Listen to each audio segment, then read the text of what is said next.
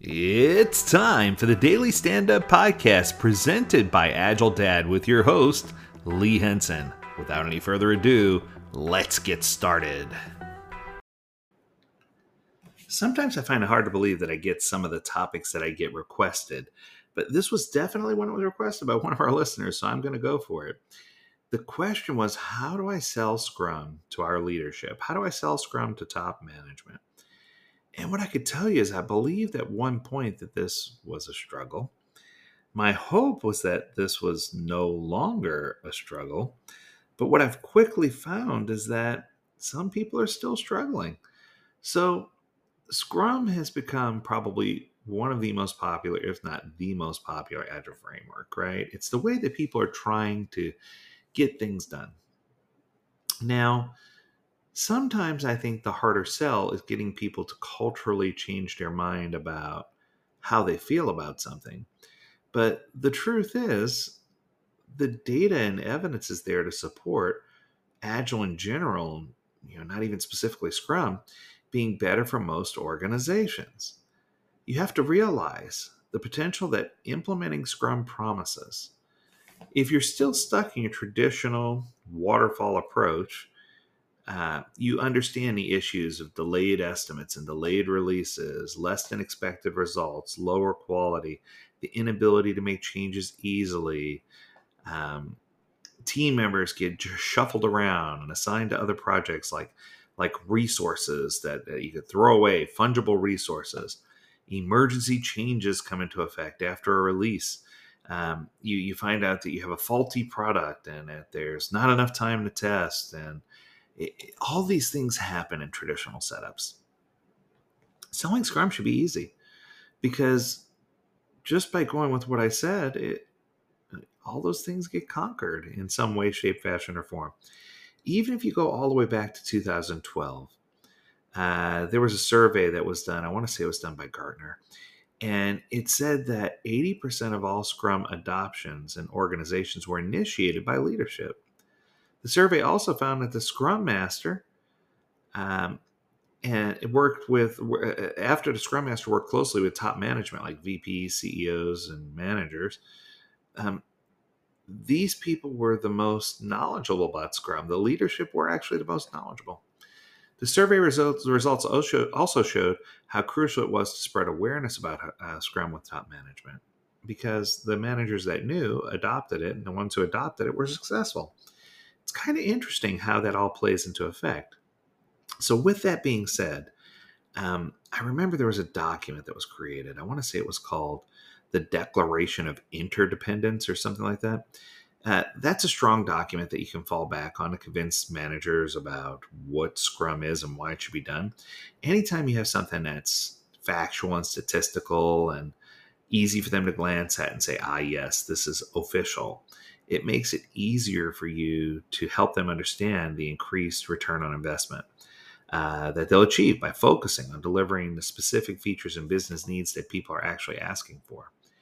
If you're consistently focused on outcome and impact and delivering results that are beneficial for the key stakeholders or for the individual users, it's going to help boost the project's validity and credibility, which will in turn make leaders in business more receptive to the framework that you're recommending. And it'll help with ownership at the ground level. I think that sometimes when you're talking about really big waterfall-esque projects, nobody likes to take ownership of those because nobody knows what direction they're going, how or whether they're going to be done. It just creates this nightmare.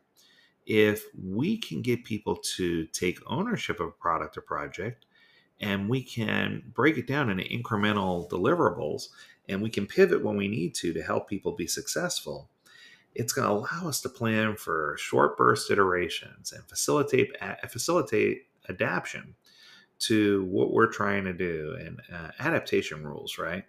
If we can get beyond the nuance of documentation and start treating people as individuals and not resources, and formulating a plan which will lead to a product that more comprehensively solves problems instead of a comprehensive plan which leads to a product that sucks, that's going to help us really get to the point of understanding how self-organizing teams and empowered teams can take ownership of problems, dilemmas, things that are happening, and still create an air of creativity where they can be increasingly productive with shared responsibility and accountability and really flow with the chain of events that are happening.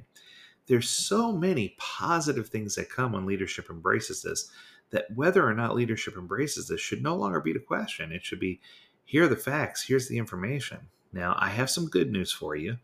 Many years ago, we created a document. It was called the Executive Agility Playbook. And inside of that playbook, we put the three big questions that leaders have about: why is this important to me? What do I need to do to get started, right? How do we responsibly scale? And what are my responsibilities? And what do I need to do? And I think that that document it's got to be one of the top most downloaded documents from the Agile Dad archive. But it's absolutely a brilliant document that helps you explain to leaders exactly what's going on, why it's important, and why they should embrace this.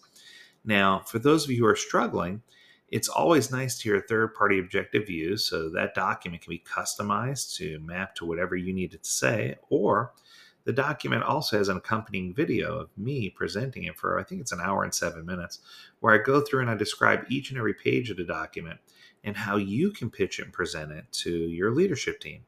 And it goes through everything from statistical data from third party companies like McKinsey and whatnot. It goes into in-depth representation of why honoring WIP limits is important.